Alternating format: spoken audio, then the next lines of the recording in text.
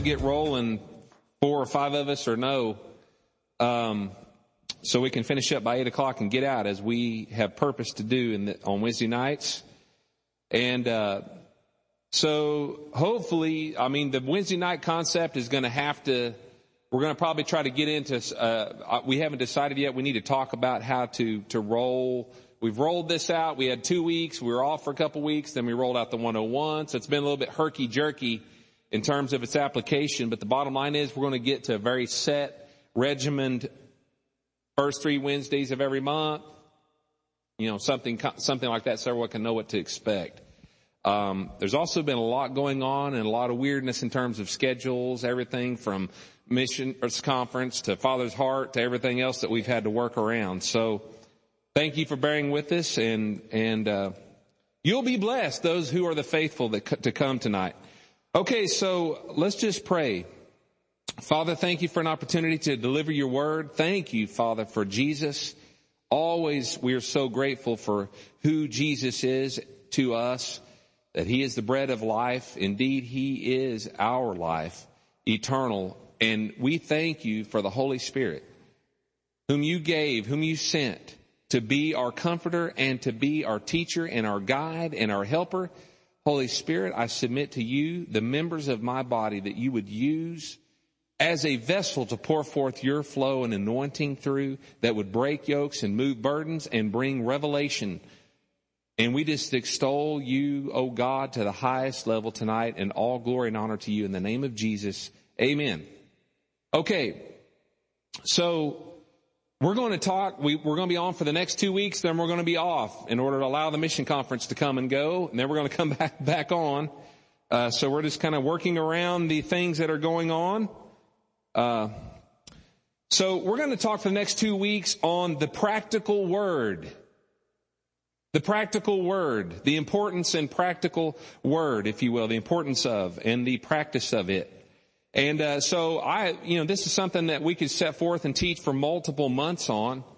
But I'm going to try to give just a good hit or dose, if you will, over the next couple weeks of the importance of the word tonight we'll discuss. And then next week we're going to actually discuss practical approach to the word of God. How do I approach the word of God? How do I get revelation out of it? And before I get into talking about the importance of the word of God tonight, and I believe some of this will be some fresh revelation for some folks, some fresh manna, if you will, I want to ask a couple of questions. I think my teaching style in particular is always about questioning people and getting them to feed back into the process. So let me give you a couple questions or a few questions to ask yourself. First of all, what does the word of God really mean to you? What does it mean to you? Is it inspirational? I mean, is that something that might come to mind? Is it a good book with stories? With good stories. Is it God's word to me? These are some things, as I thought about it, this is what I listed. Is it rules and regulations? Is it a mystery? Is it difficult? Is it boring? What is the word of God to you? These are some of the things that it is to me. I'm just being practical. I'm being real. And you say to yourself, Greg, you said the word of God's boring. It is. I'm sorry, but it is boring to me sometimes. And for those of you all that want to sit out there and say, it's never boring to me, you're a liar. Because I guarantee you haven't read the whole of the word of God, like Numbers and some of the parts in Leviticus and some of the other areas in the Bible that from the natural mind's perspective, my goodness, it's arduous. It's like, why are we going through this? Nevertheless, it's boring to my soul. Nevertheless, it's in there for a reason. Absolutely is. How do you approach the word? That's the next question. How do you approach the word? Do you approach it routinely? Is it fits and starts? In other words, you get going for a while and then you stop for a little bit and then you get going for a while. Do you approach it as if it's the fast food? Is it a fast food concept? This is what it is to me a lot of times. It's fast food. I'm looking for the quick hit, the microwave portion of the word of God, the McDonald's version of the word of God that I can get crammed down and get in to fit into my schedule. Amen or oh me? Like any other book or literature, is that the way you approach it? Is it through others' experience or interpretation only? Is that the way you approach it? In other words, you never have an experience or interpretation of your own self. In other words, you don't approach it by yourself. You approach it through everybody else's interpretations, their teaching, their experience. Or how about never? Is that the way you approach the Word of God? Never? You never approach it. The next question, why do you read the Word? Why do you read it? So it's what does it mean? How do you approach it? Why do you read it? Why? Why the Word? Do you do it because of duty? Your sense of duty as a Christian. Do you do it because you desire to hear from God? Do you do it because it's a code of ethics that you're trying to achieve from the Word? Is it a religious checkoff? Is that why you do it? Or is it because someone told you to do it? Someone like Pastor CJ or Pastor Dale or a leader in your life that you respect. Is that why you do it? Okay. I want you to be thinking about these questions as we go through this, these next couple weeks. And so the next thing I want to ask you is, how many of you have actually ever been taught how to approach the Word of God? And so I'm going to ask a census. How many have actually had teaching about how to approach the Word of God? I'm talking about practical steps in approaching the Word of God. Raise your hands. Okay, most everybody here. Most everybody here. And so what we're going to do over the next couple of weeks, we're going to learn about the importance of the Word. That's what we're going to talk about tonight. And then we're going to talk about practical ways to approach the Word of God. How you actually read the Word. Why you read it, what you get out of it, and so forth. So we're going to do that next week. Okay, so let's talk a little bit about the Bible. What is it about the Bible? Why the Bible? Let's talk a little bit about what the Bible is. I think it's important if we're talking about how it's important, and then how we're going to approach it, and what we're going to get out of it. We need to know what the Bible is. And the sad reality is, if you go and ask probably 8 to 9 out of 10 Christians today, have you ever read the Bible from cover to cover? I will venture to say it will at least be 80% to say no. 70 to 80%. Thus saith Greg. I've not seen that statistic.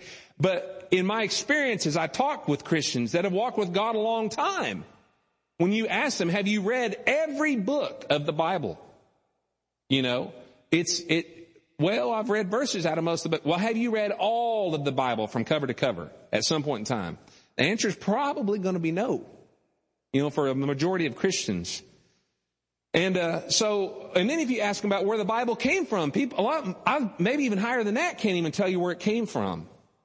I think it's important to have a little bit of this knowledge behind you. Everyone knows the Bible is comprised of 66 books. We learned this in Sunday school.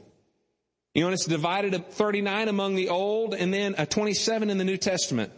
It's written by 40 different authors, over 40 different authors from all walks of life. Everybody from shepherds to farmers to tent makers to physicians to fishermen to priests to philosophers to kings wrote the Bible that we know today. And despite the differences, though, in occupation and walks of life and social status, how much money they earned or didn't earn, despite all that, the Bible is an extremely cohesive and unified book from cover to cover. The Bible is written, all the books thereof, over a period of scholars argue about 14 to 1500 years. From the time of Moses to about 100 AD, after the death of Christ and his resurrection. The oldest book is arguably Job. Not Genesis, it was Job.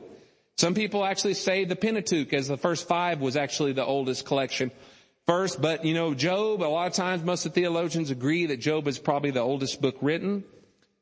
Some people say that, there's a lot of argument about who wrote Job. Some people say Moses wrote Job. Other people say it's just another Israel. They call him an Israelite. Who is that? Maybe Job wrote Job. Well, there's a lot of argument about that, and we're not going to talk about that. Doesn't matter, really.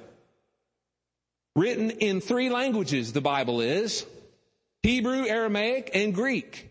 And you hear me oftentimes as I teach talk about the Greek says so-and-so. Well, that's the original language upon which most of the New Testament was written. The original language for which or through which the Old Testament was wrought was the Hebrew and Aramaic. Okay? So if you want to get back to the original intent and meaning of the word, you have to get back to the utmost original language wherein it was written.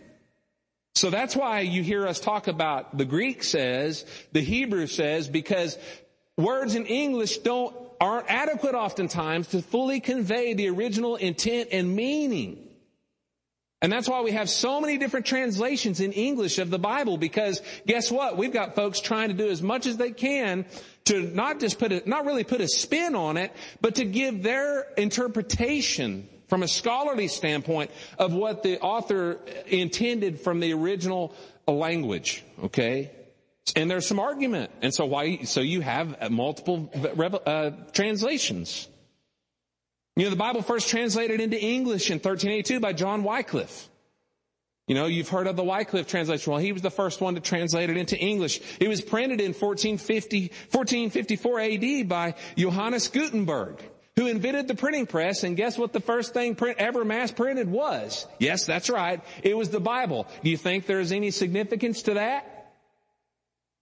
Well, sure there's significance to it. First book ever printed in mass production. It's the most distributed book known to man and ever will be known to man. And it's been translated in over 2,000 languages with countless partial translations and audio translations for even unwritten languages. A lot of languages that we don't even have written word or script or alphabet or anything for. But yet nonetheless has been translated into audio-wise or orally. So it's an enormous amount of translation, and in comparison, Shakespeare, who's considered by many to be the kind of the pinnacle or the master writer of the English language. I mean, the one who contributed the most in terms of the pinnacle of writing and what people would ascribe themselves to learn the English language, if you will, the highest and the most pristine conveyance of the English language. It's only been translated in about 50 languages, Shakespeare. 50 over 2,000. 50 over 2,000. Does that say something to us? It's divided into two parts, Old and New Testaments. You know, and the foundation of the message of that, and you can actually talk about it from this perspective, really the word testament is not adequate and doesn't really convey the fullness of what it means. It's really translated from the word testament, translated from the word covenant. And so when you see Old and New Testament, just replace the word testament with covenant, because the old, previous, first books of the Bible, the Old Testament, that's the old covenant. The New Testament is about the new covenant, post-Jesus. Okay? So when you look at the Bible in terms of a theme, in terms of what it's about, it is, the entirety of the Bible is conveying the story of the covenant or the contractual relationship entered into by God with man. The Old Testament is the Abrahamic covenant. It was the legal right by which Jesus could pass into this earth in the physical realm and be the heaven's eternal Passover lamb, the one and only. And it's avenue for atonement. And the New Testament covenant is the Messianic covenant. It's the one of our Jesus Christ. And it's the legal right of our identification with Him and restoration of our family relationship, our familiar relationship with God. And it brought about the fulfillment of the law and rendered grace unto people. That's the new covenant. Amen. That's the new covenant. So Old Covenant, New Covenant. That's the way I like to refer to the Bible. The whole intent of the Bible is to relay the principles and story of reconciliation of man to God, the restoration of his relationship and right for relationship, and the right to everything that God has through the acceptance of Jesus Christ and our identification through Him. Amen? That's what the whole Bible is about. It's about, yes, starting out with man being created, his fall, at the very, very first, and then the whole rest of the Bible is establishing how God could reconnect with man and bring him back to his former calling. That's what it's about.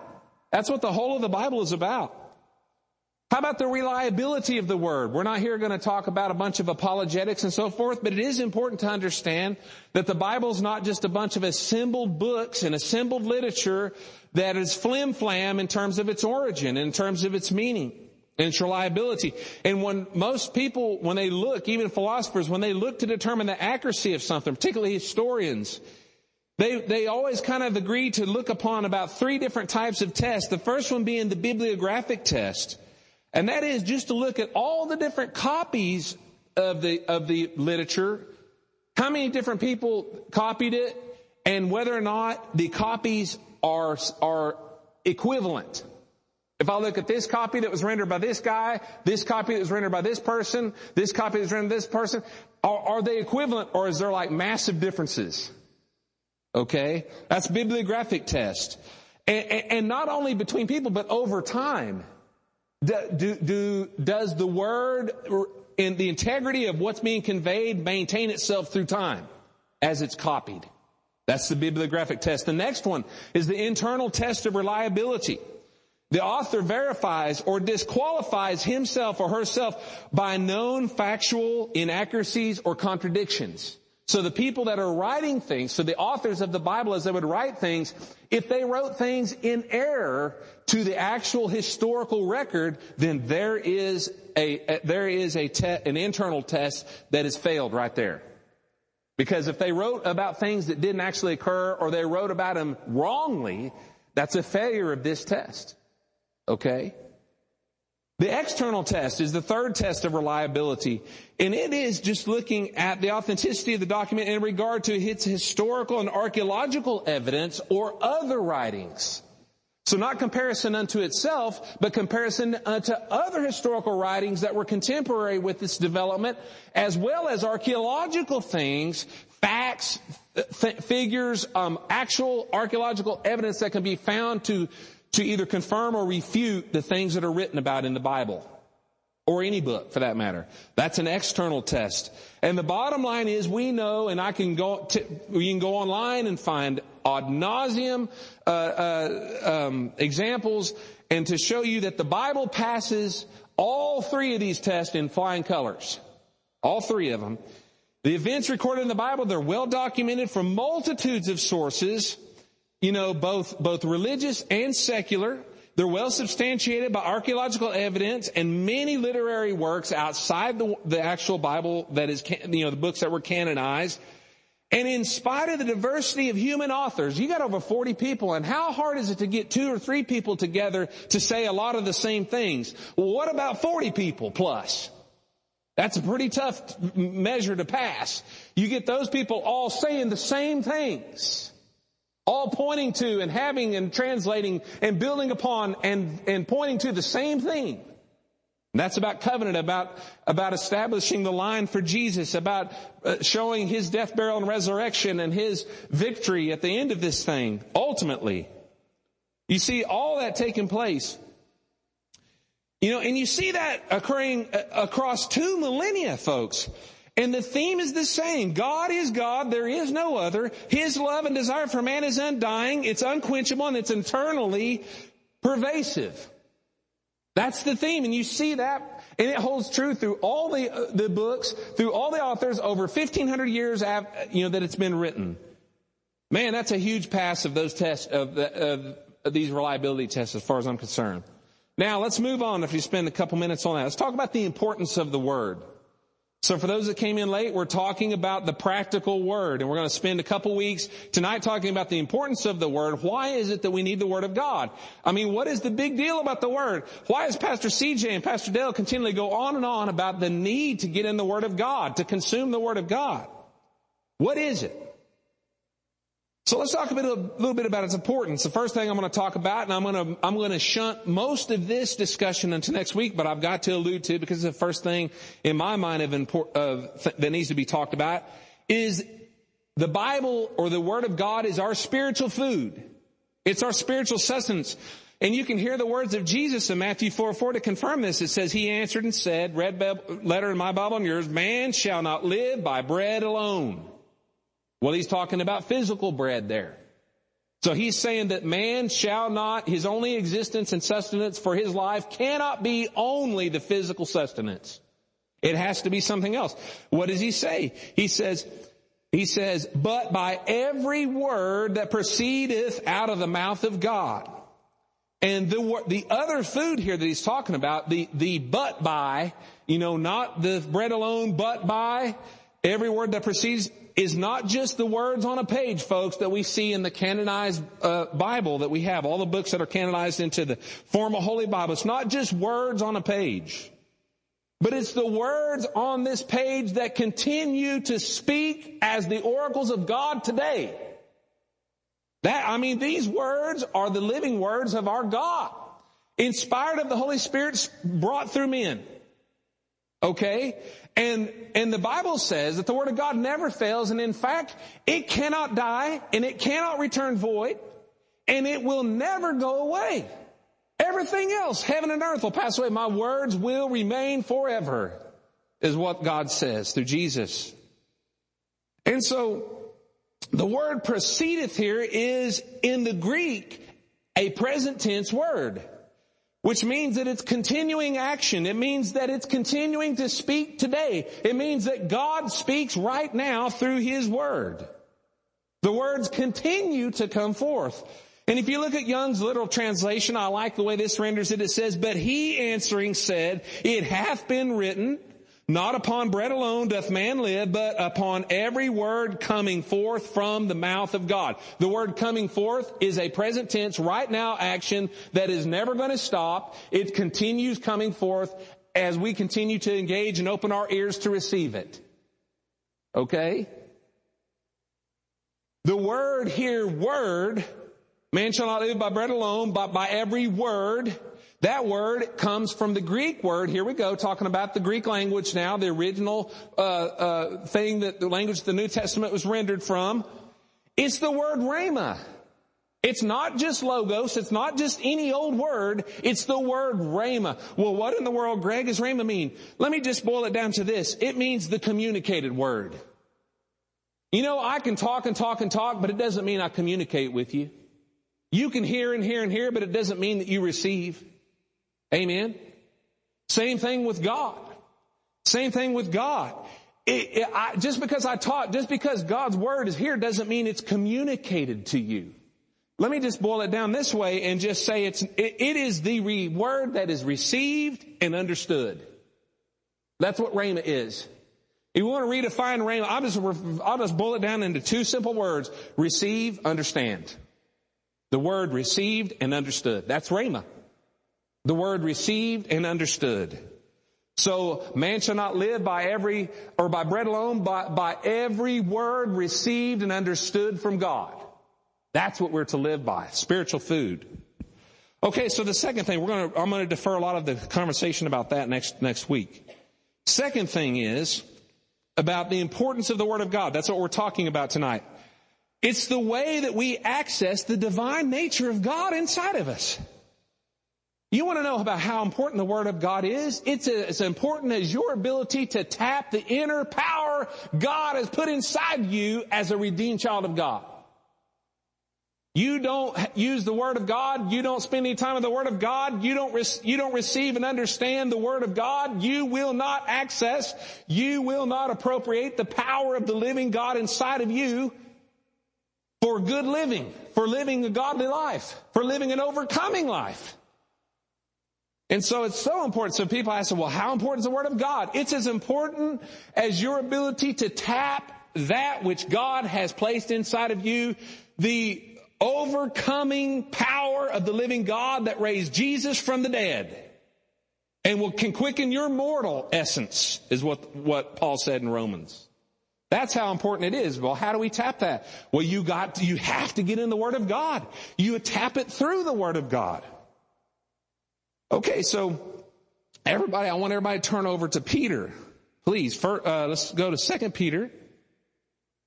And I'm going to give a reference to inspiration for some of this tonight that we're about to talk about, coming from a particular teaching of a minister I have great respect for. And he did a series called What's Really Important. And I have listened and listened and listened to that series and just chewed and chewed and chewed. And it has just gotten down inside of me and just further expanded, further blown up the truth of God in my life on these issues, and I want to share it with you. Okay.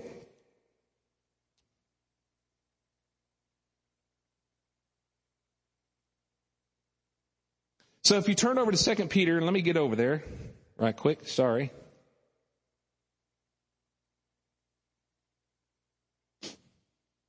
Technology is wonderful until it doesn't work. Okay, is everybody there? 2 Peter, chapter 1. Okay, let's read verse 1. It says, Simeon Peter, a slave and apostle of Jesus Christ. Let me turn it over to, let me get to the King Jimmy here. Simon Peter, a servant and apostle of Jesus Christ, to them that have attained like precious faith with us through the righteousness of God and our Savior, Jesus Christ. And so we're just going to do a little bit of word study as we go down through here, kind of verse by verse, and break down some of this. Again, we're talking about the importance of the Word of God. And I've seen that really in this first chapter of 2 Peter, you're going to be hard-pressed to find a more iterated example of how important the Word of God is and exactly what it accomplishes for you than right here. I mean, this is going to lay it out in fine form. And I'm talking about this is revelation of the Spirit of God. We're talking about a fisherman here that brought forth these things under the inspiration of the Holy Spirit. Okay? So this isn't a person that is a teacher. He's not astute in terms of the knowledge and wisdom of the things of this world. But guess what? He's applied himself to hear, receive, and understand the Word of God. And that's what he's bringing forth here and its importance. So he says, to them that have obtained like precious faith. Well, if you talk about, who's he talking to here? The reason why I want to break this down is because the importance of this is to realize he's talking to believers here. He's talking to Christians just like you and me. He says to those of like precious faith. Another way you could say that is to those that have the same faith, that receive the same faith. And if you want to understand a little bit more about that, you need to understand that all of us have received a measure of faith. And Romans 12:3, and for a lot of you all that might sit out there and say to yourself, well, I don't have faith like some people.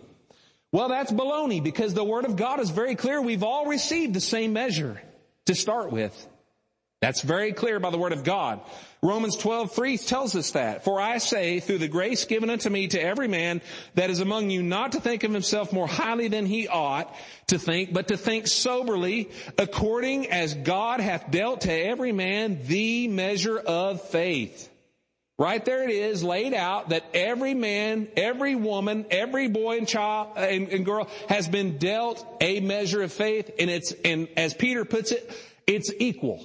Here to say like precious means just to those that have received equal faith. You've received the same faith as I received. It's another way to say it. Now, so everyone's given a measure of faith. But here's the point. Here's the issue. You are responsible then to build your faith, to build upon it, to develop it, to strengthen it. And the best analogy that comes to my mind is muscles. There's not a person sitting here that hasn't been given the same muscles that the person next to him has. I don't care how big you are. I mean, there might be some difference in volume, but guess what? I got 2 biceps. I got 2 triceps. You got 2 biceps. You got 2 triceps. Everyone around here, and it don't matter. Girls, you got 2 biceps. You got 2 triceps. You've got gluteus maximuses. You're sitting on them right now. Everyone has been given muscles. Guess what? You've been given that measure of ability to work, to do work, to move, to be able to get around, just like everybody else has. But here's the rub. I can go and spend time in a gym. I can go and be like Marty Yunt or my dad and spend 5 hours, 6 hours a day outside pulling weeds, hacking down trees with an axe, doing things that, guess what, will develop my muscles that I've been given. Y'all see that? And it will make me stronger than those of you all that do not do that. Except for the guys that are 350 pounds and 6'6" already and have an innate strength stronger than mine. But the bottom line is he can develop his strength even more too. And that's what you see with all sports. Football, basketball. Those guys spend hours upon hours upon hours in the gym training, developing what God has given them. Same thing for faith. We've all been given faith muscles. But those of us that choose to go and develop and feed and develop and feed and develop will be stronger and grow stronger and go stronger with our faith. Just like muscles. No difference. It's exactly the same. So then the question becomes, how do we build our faith? You know? Okay, so you're responsible to build your faith. And listen to what Hebrews 12:2 says. It says, Jesus is the author and finisher of our faith. He's the beginning and end of our faith. If he's the starter and he's the completer, if you will, finisher being like a completer of our faith, well then who is Jesus though? He's the Word of God. So then we could replace the word Jesus or the name Jesus with the Word is the author and finisher of our faith. Do you see what I'm saying? The Word is the author and finisher of our faith. The Word starts and it finishes our faith. It completes it. It strengthens it. Romans 10:17, faith comes. This is the only way faith comes outside. And what really, to me, what it means is faith is built or strengthened by hearing, and hearing by the Word of God. That's Romans 10:17.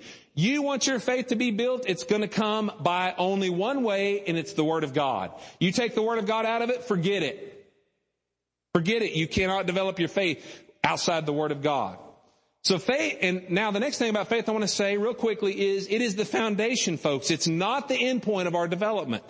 Contrary to a lot of people that have done so much to put a lot of emphasis on faith, and it seems like that's all that you hear is about developing faith. And I'm not saying anything about faith teaching because I am one. I am one and have been developed under one. But listen, faith is not the end.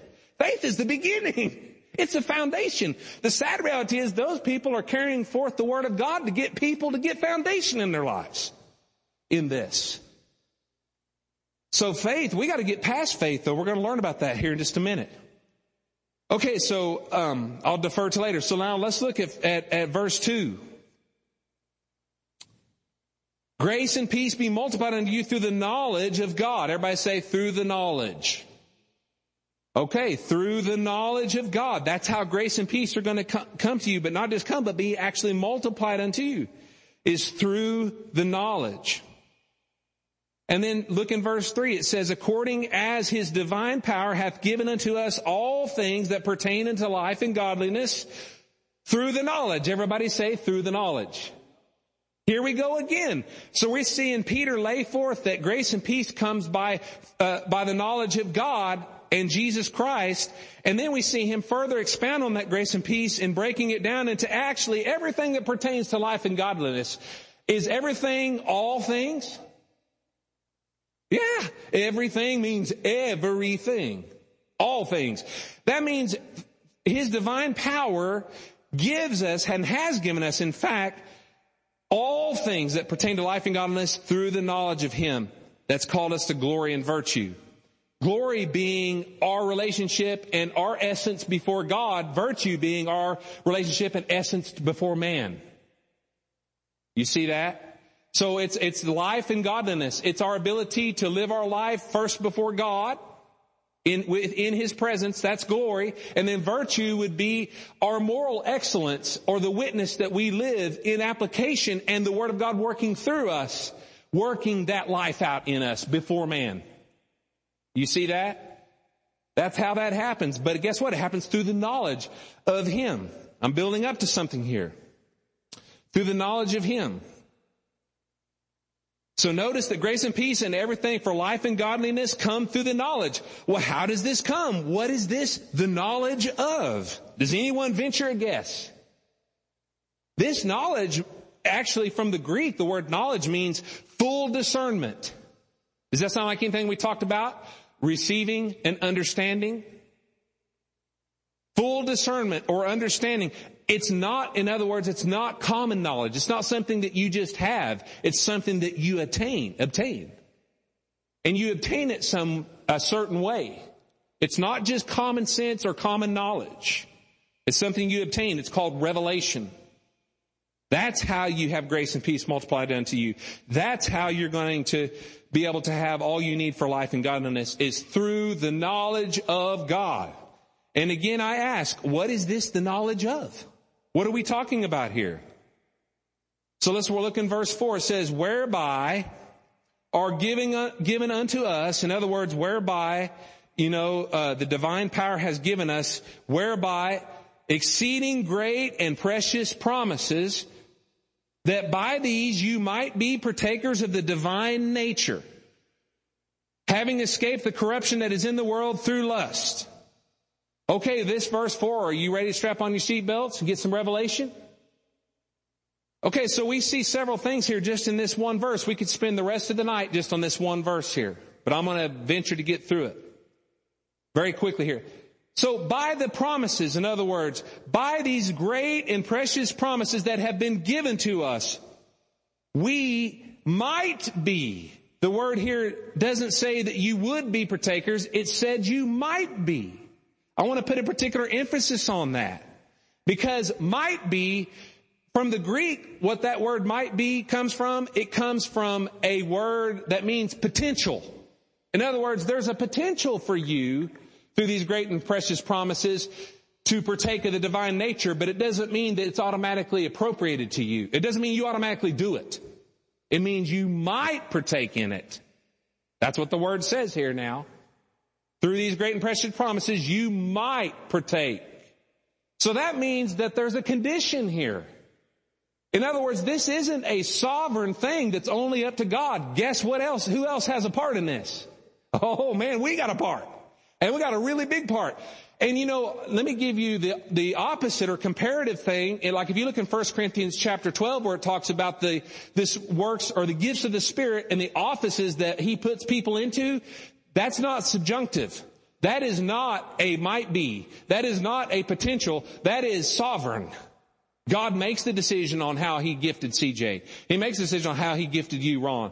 He made the decision on what office He puts you in. You see, that's not up to you. That's up to Him completely. There's no might be or potential to it. You have been chosen for that and gifted to do it. That's not a might be. This is the opposite of that. This is where there is you having a part in this. That's where the might be comes from. Okay? So it's a potential. It depends on us. Okay. But again here, it says through these great and precious promises, again, what are the promises? What is this the knowledge of? How about the 7,000 odd promises of the Word of God? You think that might be the promises that Peter's talking about here? Sure it is. Did you know that there's over 7,000 documented promises in the Word of God from cover to cover? Do you think that in 7,000 that there might be a promise or two that would pertain to most of the needs you have? Most of the things you might need or might need to have in order to do something? I would think so. The odds are yes. They're there. Everything for life and godliness, success, confidence, health, prosperity, strength, wisdom, and so much more are in those 7,000 promises. But notice in verse 4, I want you to notice something else. You don't have the divine nature, you partake of it. See, it doesn't say that you have the divine nature. It says by these you might partake of the divine nature. So in other words, even though you have a choice to participate, it's not just you making an election to participate, then it's gifted or granted to you. It just says that you can receive this. That you can partake of it. It's not just automatically credited to you. So now, what is the divine nature that this talk is talking about in chapter 1, verse 4? Whereby are given to us exceeding great and promises that by these you might be partakers of the divine nature. What is that divine nature we're talking about here? It's simply our growth in God. We're going to see Peter iterate this in a verse or two later. It's also, though, all things. So if you look at this word here, exceeding great and precious promises, you might be partakers of the divine nature. The divine nature is talking about the divine growth in God. From the Greek, that's what that means. It also, though, means all things in the previous verse that pertain to life and godliness. The things that he was talking about that we have been given through these promises that we can obtain. So it's the things that we need to succeed, to thrive, to live the life that God wants us to live for him and others. Things like forgiveness, things like healing, things like prosperity, peace of mind, wisdom, and the list goes on and on. Those are the things that we can obtain through the promises of God, through the Word. In other words, we're talking about the importance of the Word of God. Don't anybody go to sleep on me now. I'll shout real loud. Okay, and so here's another a good example. It's the well of life within us that comes upon us receiving Jesus. That's the divine nature. It's the well of God within us. And if you look at John 4:14, listen to what Jesus said as he's talking to the woman at the well. And he sits down and asks that woman, would you give me a drink? And you know, they have a little bit of a discourse there. And he ends up saying, she ends up saying, you asking me for a drink? Here I am, not only a Samaritan, but I'm a woman, and you're asking me for a drink. And, and then Jesus says, if you knew who you're talking to here, I could give you water that would last forever and that you'd never thirst again. And of course, then the woman's like, wait a minute. The well is really deep and you don't have anything to draw with. How can you obtain this water? Much less whatever water you're talking about. She had no idea what he's talking about. She thought he was referring to the natural water. And that was Jacob's well is what the word says. And it was a very deep well according to the scripture. And it took a long rope and a big old bucket to keep hauling that water out. But listen to what Jesus says. He equates what happens to us upon the new birth inwardly to that experience in the well. He says, but whosoever drinks of this water that I shall give him, this is John 4:14, shall never thirst, but the water that I shall give him shall be in him a well of water springing up to everlasting life. So what happens upon us when we receive Jesus, our personal Lord and Savior? We become born again. Well, what happens is there's a well that is created within inside of us. And what it is it's a well of the divine nature of God. That guess what? We can reach down into at any time and pull up what we need from that well. And it's an internal sourcing. It's something that God creates inside of us. It's His nature. It's after who He is and everything that He is. But here's the thing. You have to draw the things out of that well. You have to draw. You have a part to play here. You have to draw the things of God, the divine nature, out of your well. God doesn't come there and just pour it out upon you. He's already created the potential for you to have whatever you need inside of you, but you've got to draw it out. That's that thing that Peter was talking about when he says that you might partake, because you have a role to play. We have to draw out that potential and draw upon it. And how do we do that? Here's where we're building up to. How do we draw upon the waters of life inside of us? How do we draw out the divine nature of God inside of us? Very simply, you do it with the promises of God. People say, well, what are you talking about? Well, what did Peter say? By these great and precious promises, what does it say in verse 3? That you're given all things that pertain to life and godliness, the knowledge of Him, whereby in verse 4, exceeding great and promises, that by these promises you might partake. So in other words, for you to partake of the divine nature, which is that well inside of you, for you to tap it and draw out of it, you're going to tap it and draw out of it by the great and precious promises. Again, what are those great and precious promises? The Word of God. The Word of God. Very simply. And you use these promises to draw out the divine nature. And I like what the minister referred to. He referred to them as buckets. And he said, we have over 7,000 of them. Over 7,000 buckets to draw out and draw upon the divine nature that's inside of us. Do y'all see that? That's an awesome example. Awesome example. Okay, and so let's finish out verse 4. It says, by the word, you also, if you look at the end of verse 4, it says that by these you might be partakers of the divine nature. You might be able to, through these great and precious promises, draw upon the divine nature within inside of you. You might, through these great and precious promises, grow into the things God has called you to, grow spiritually. But then you also to partake of the divine nature, having escaped the corruption that is in the world through lust. You know, we look so much and focus so much from a religious standpoint upon sin, you know, in people's lives. And, there may be a lot of argument about what causes people to sin, about why people can't seem to get out of the sin that they're in, particular things that are happening to them or that they're engaging in or so forth. And I'm fixing to lay out very clearly how you can guarantee your success to absolve that sin in your life. Guaranteed. Because it's called partaking of the divine nature. It's called supplanting that sin with the divine nature. Displacing it. Moving it to the side and replacing it with the divine nature. That's how you overcome sin. That's how you overcome anything that's not godly in your life. And we know that the way we partake of the divine nature is by one thing, and it's by the great and precious promises. It's by the word of God. Through these that you might partake of the divine nature. Through these you might partake of the divine nature. Through what? The great and precious promises. What are the great and precious promises? The word of God. That's how you do it. So the word is the way that we avoid sin and work our way out of it. You know, and the bottom line is, though, so many folks, including myself, a lot of times, we're looking for a quick fix. We want the microwave approach to absolvance of sin in our life, to getting us back on track.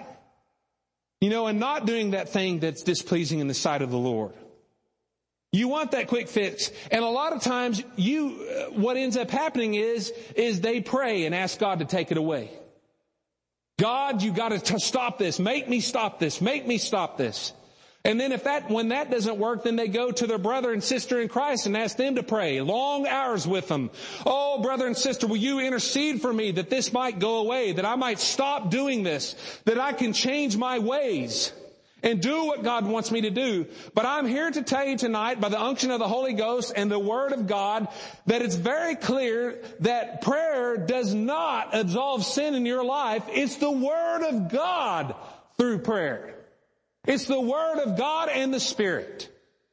If you don't get the Word of God in you, sin will not be absolved in your life. You have to have, and you have to partake of the divine nature by way of the Word of God to make those corrections, to displace them out of your life. So many of us are looking for that quick fix. And you think it's going to be through a prayer or through multiple hours of prayer only. In other words, but you're not going to partake. You're not going to learn, study, and learn the Word of God and let that become something that you hear, not just hear, but you understand and you do. That's the key. It's not just hearing, it's doing the Word. And if you do the Word, you will not sin. You will not sin if you do the Word fully, whatever that area is in your life. You have to get the Word inside of you. You have to get these great and precious promises inside of you and let it displace the evil desires. Let it displace, because that's what lust is. It talks about corruption, or if you will, decay by way of lust. And if you stop and you think, lust is really nothing but a burning desire for something, an appetite. And it could be lust, it could be sexual lust, it could be food lust, for crying out loud. It could be lust to play video games and occupy your whole time with nothing but that. It could be anything. I mean, just this burning desire. It's like you just cannot. That's what lust is. A lot of people just equate lust only to sexual things. Oh no. Oh no. That's not what's being talked about here. It talks about the corruption or the decay that is in the world through lust. Well, that's all the above, all the appetites that are beyond temperance, particularly for things that are wrong. Now listen to me, if you don't believe what I'm saying, the minister talked about a particular example of someone that fell, someone that everyone in here knows, fell into sexual issues and fell into promiscuity. And it was nationally televised, him repenting before America and all this kind of stuff. This was years ago. And it's a well-known evangelist. Everybody knows who this is. But he said that he took particular note of the fact that as he was delivering that message, he kept talking about how he prayed and how he prayed and how he prayed and how he had his own pastor pray with him long hours into the night that this lust would go away, that this lust would stop, that he could get control. And then he said that this guy that I'm talking about that's teaching this, he said, God, the Holy Spirit just struck me that clearly and said, you know what? It's not the prayer because he missed out on the point and the issue to absolve the sin in his life. It's what David said, or what was said over in Psalm 119:11, thy word have I hid in my heart that I might not sin against thee. And that's what it comes down to. You've got to get the word inside of you that you might not sin against God. Do you see that? Thy word have I hid in my heart that I might not sin against thee. Now don't misunderstand what I'm saying. Don't go out here and say, Greg is saying not to pray with regard to sin in your life. I'm not saying that. But what I'm trying to tell you is you cannot expect a quick fix outside the Word of God. You're going to have to get in the Word and allow the Spirit and the Word through prayer to work those truths out into your life to get to a place that you will hear, understand, and displace the nature of sin in your life. The things that's driving that, the lust that's there. Displace that. Absolve it from your life. Okay, so I've got just a few minutes here. Let's look at verses 5. And so what we see here in verses 5 through 7, this is wonderful, and I'm encouraging everybody to go home and spend time in these verses that we've covered here this week. Spend time, ask the Holy Spirit to give you revelation. Meditate on these. I want you to listen very clearly, though, and closely to what's being said here in these next verses, because he further goes on to expound on this partaking of the divine nature and growing in God, partaking of the growth spiritually, because I feel like that verses 5 through 7 very clearly paint a picture of spiritual growth. People want to look and characterize and ask about what is spiritual growth? What does it mean to grow spiritually? I will submit to you Exhibit A, 2 Peter chapter 1, verses 5 through 7. And really, I don't need to go a whole lot more beyond that because this really outlines it well. The Holy Spirit knew what he was talking about as he spoke to Peter here. And listen what it says. It says, and beside this, giving all diligence, add to your faith. Now remember what I talked about faith is the beginning. It's the foundation. It is not the end all be all of your spiritual growth. How can I say that? Because why don't we read what it says? Add to your faith. Faith is the first thing, and then he goes on from there. He doesn't stay back on faith. He moves on because it takes faith to access and have a foundation for everything else. So if you can't get the faith thing down, then we're going to have a tough time building anything. That's how come the faith message is so important. We got to get that foundation out there. And so he says, add to your, give all diligence. Well, all diligence means your utmost commitment. That's what diligence means to me. It says, add to your faith virtue. Well, what is virtue? If you look at it from the Greek, it's actually a word that means your walk before men in this world. Your walk of moral excellence before men. Not because you're showing how good you are or how pious you are or how holy you are, but it is the outward example of your faith in applying the divine nature, accessing and manifesting the divine nature from the inside to the outside. It's the result of faith. James said, faith without works is dead. It's the works part of faith. That's what this is, virtue. Your life before man, your life before women. So you can think about that. So you add to your faith. Virtue. And then to virtue you add knowledge. And if you look at the word knowledge from the Greek, we're going to break this down. The word knowledge here is not the same knowledge that it talked about through the knowledge. You partake of the divine nature through the knowledge. It's not talking about that. It's a different Greek word here. It's actually gnosis, which means common knowledge. So now it's talking about just common sense. Common sense. And who was it? Will Rogers that said, as I live and breathe and walk through life, I find out that common sense ain't so common. And I seem like in my life, I see that more and more. It's like common sense is just gone. It's like you just almost like it's like an innate trait that some people are born with it and others don't even have it. But anyway, you add to your faith virtue. You add to your virtue, common sense. You grow into a place and a manifestation of common sense, not being a weirdo, in other words, as you relate to people.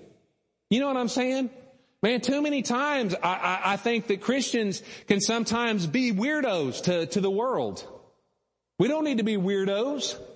In other words, things that always speaking the language and doing the things that they can't understand or see, not able to relate.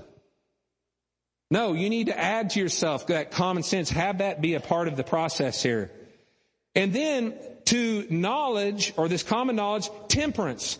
And if you look at the word temperance from the Greek, what it means is, it doesn't mean what a lot of people think it means. It really means to control your appetites for things. That's what it means. It just means being satisfied before you go too far. It's things like, for me, I know God dealt with me about when I need to push away from the table. Temperance. About when I need to turn the TV off.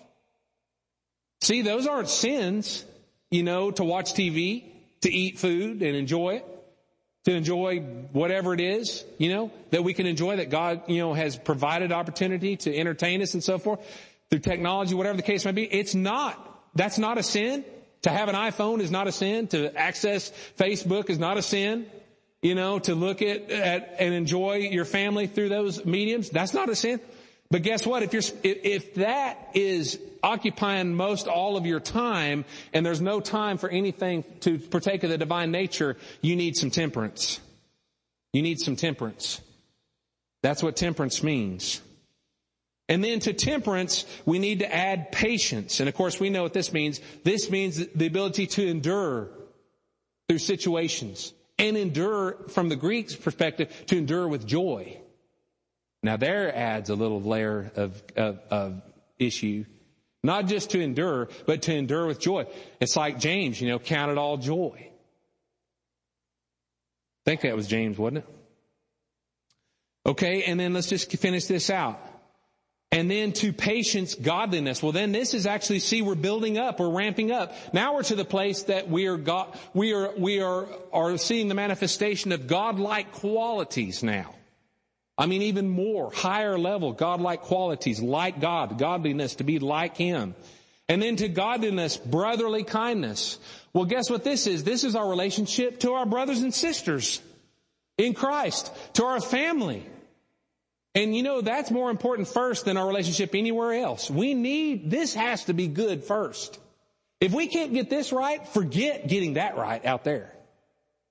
Right, Pastor CJ? That's what we're trying to do from a leadership team perspective. That's what we're trying to instill through the body, is love God and love people. But we got to love people first here. We got to love each other and be able to live and walk together. If we can't do that, how are we going to love and walk with people that aren't in our family? My goodness. That's brotherly kindness, if you will. But then notice it doesn't stop at the love with people that we know, at the love with the people that are like precious faith. Where does it go on to?